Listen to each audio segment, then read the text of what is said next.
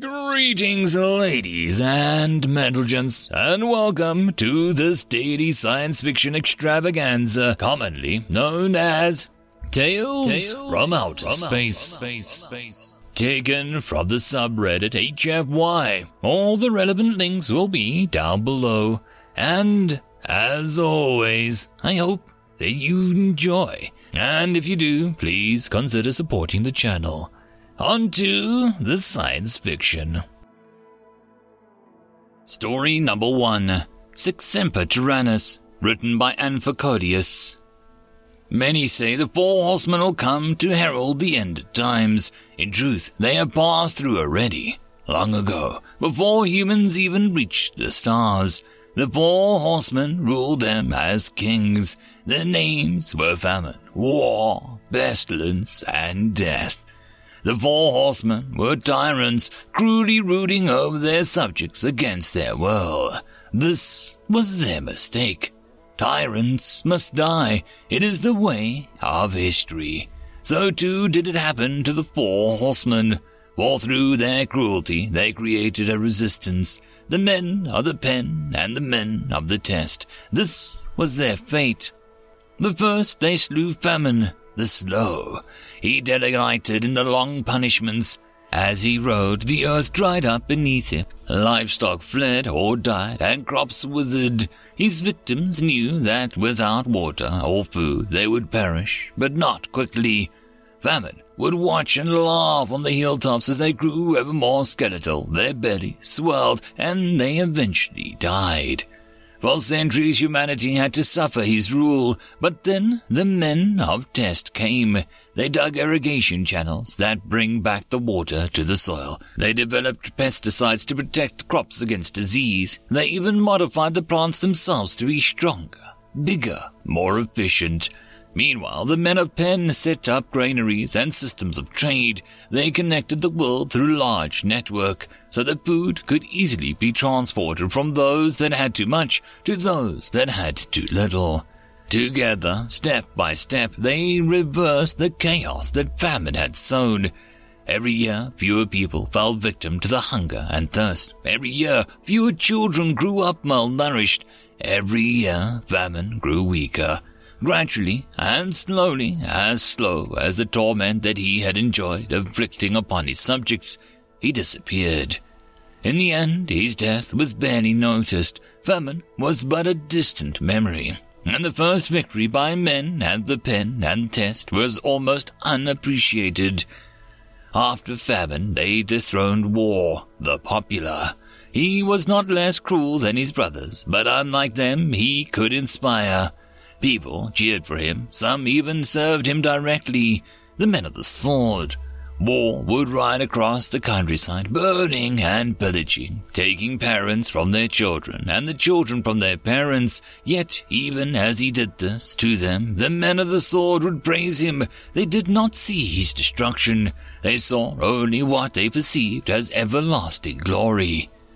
War drew his power from these followers. As such, he was mostly defeated by the men of the pen.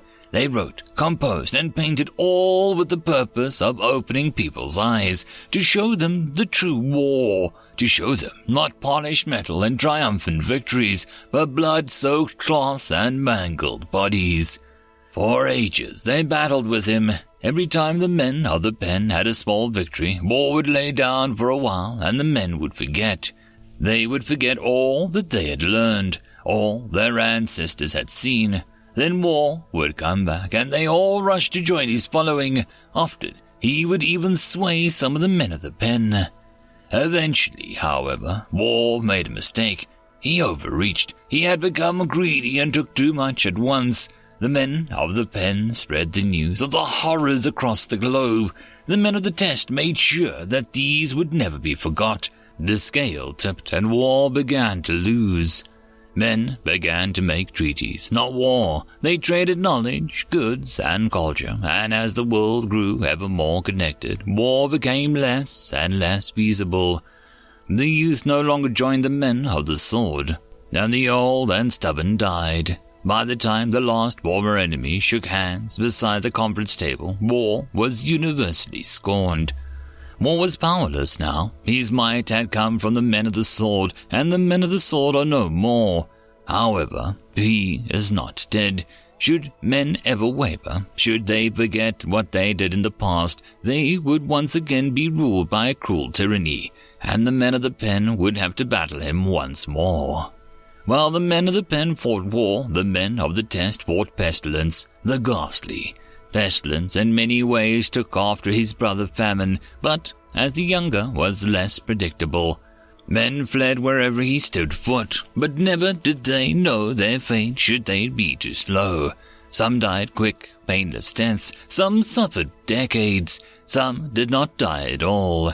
Pestilence killed, tortured, and disfigured, but now he does no more. The men of the test chased him across the globe. They learned his tricks, his 1,000 forms. They cured his victims, or lessened their pain. Soon, Pestilence dared no longer set foot on large parts of the globe. He hid in the jungle, preyed on the weak. Only occasionally would he venture out.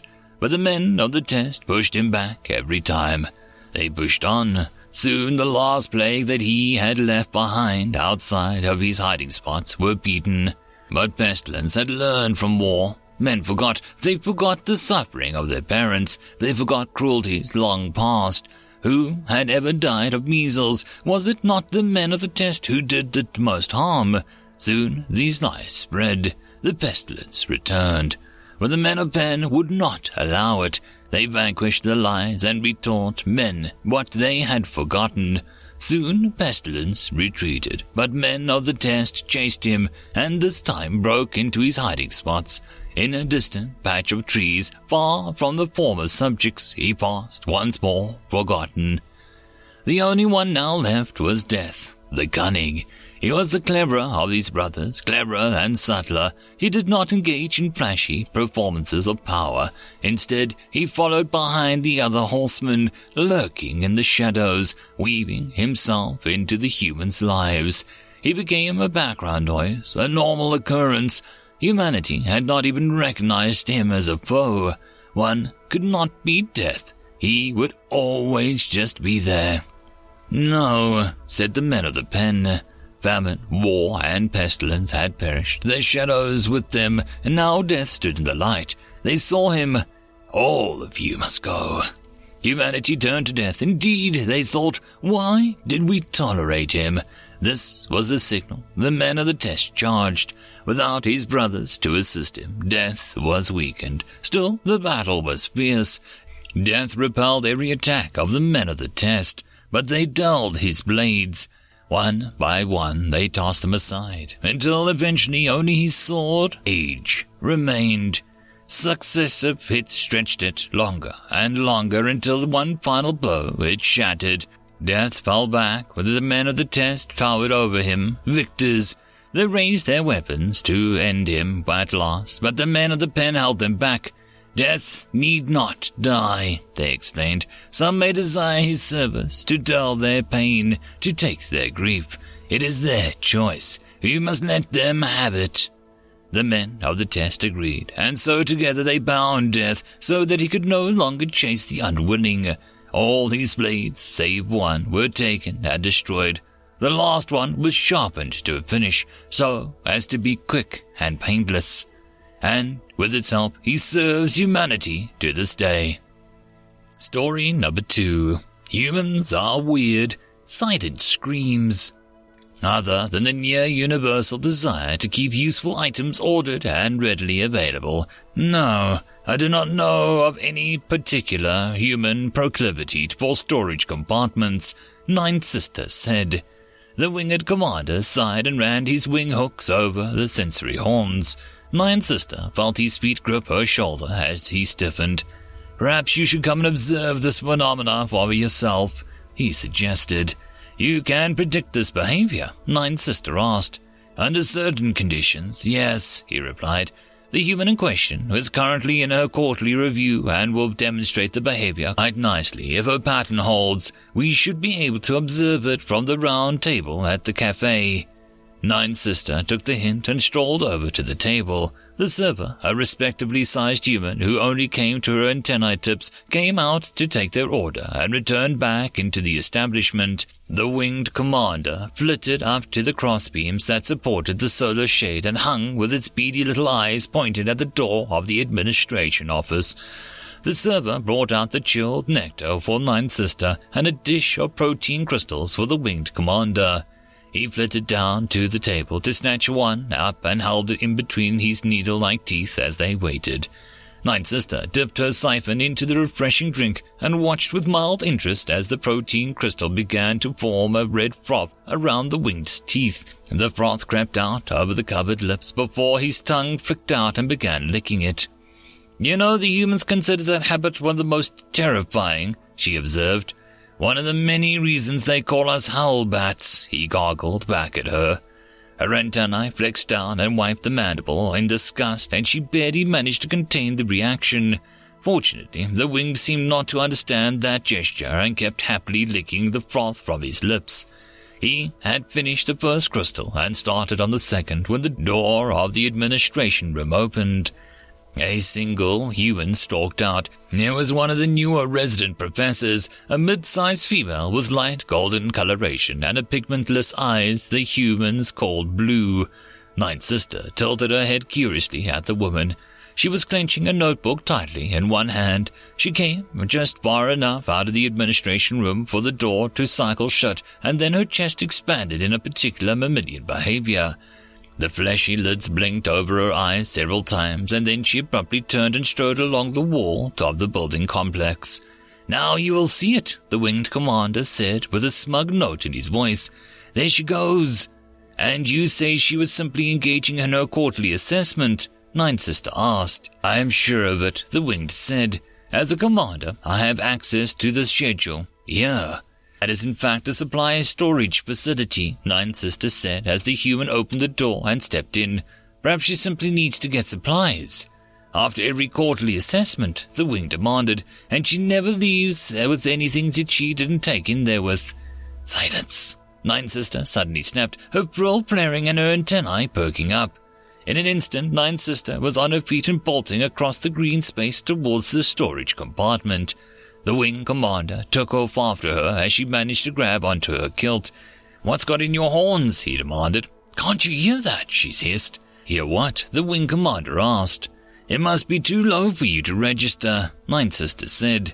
Her long, loping strides had taken them to the door of the storage area, and Ninth Sister yanked the door open and called out, "Human!" Ninth Sister stopped and glanced down at the wing commander with a feeling of consternation as she realized she didn't know the human's name. "Professor Nowak," the wing commander supplied helpfully. Professor Nowak was crouched in the floor in the storage space. She had snapped her head around when Ninth Sister opened the door and was staring at them with her eyes wide that the whites were clearly visible all the way around her irises. Her notebook was clenched between her teeth, and the rear claw of a low scream was tapering off. "Would you like to come join us, Professor Nowak?" Ninth Sister asked. Professor Nowak disengaged her jaw with a visible effort of the muscles along the neck and fell back on her padded hips. She stared quietly at them for a moment before closing her eyes, tossing her head back and bursting out into laughter. Did I make you worried, friends?" she said. "I'll admit that some concern was when I heard you screaming." Ninth Sister admitted. "A little help up?" the human screamed, holding up to her hand. Ninth Sister reached out her hand and braced her rear legs to pull. The winged commander flitted over and made a show of pulling up the human's thumb. The human laughed and stood with Ninth Sister's help. "A joker you are," Professor Nowak said. "I suppose you want an explanation for why I'm hiding in a storage locker screaming my lungs out." "I, for one, would appreciate it," Ninth Sister said. "Well, thanks for coming to check on me," the human said. "But it's nothing serious. I had my quarterly today, you know." "I am aware," Ninth Sister said.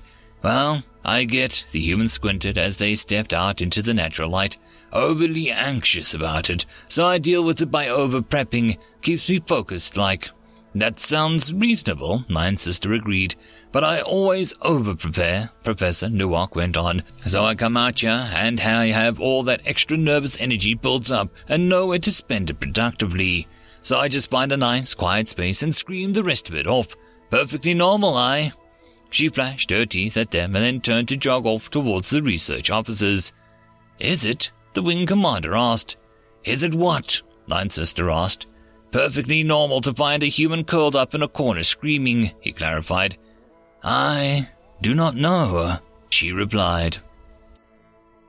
And that, my friends, concludes this dose of science fiction fun. I hope that you enjoyed. And if you did, please don't forget to support the author from the link down below. But if you want to support this channel, there are links as well down below for you to help with. But the easiest way would be to share this video.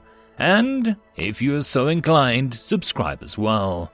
I will see you all in the next episode, and I hope that you all have a fantastic time until then. Cheers.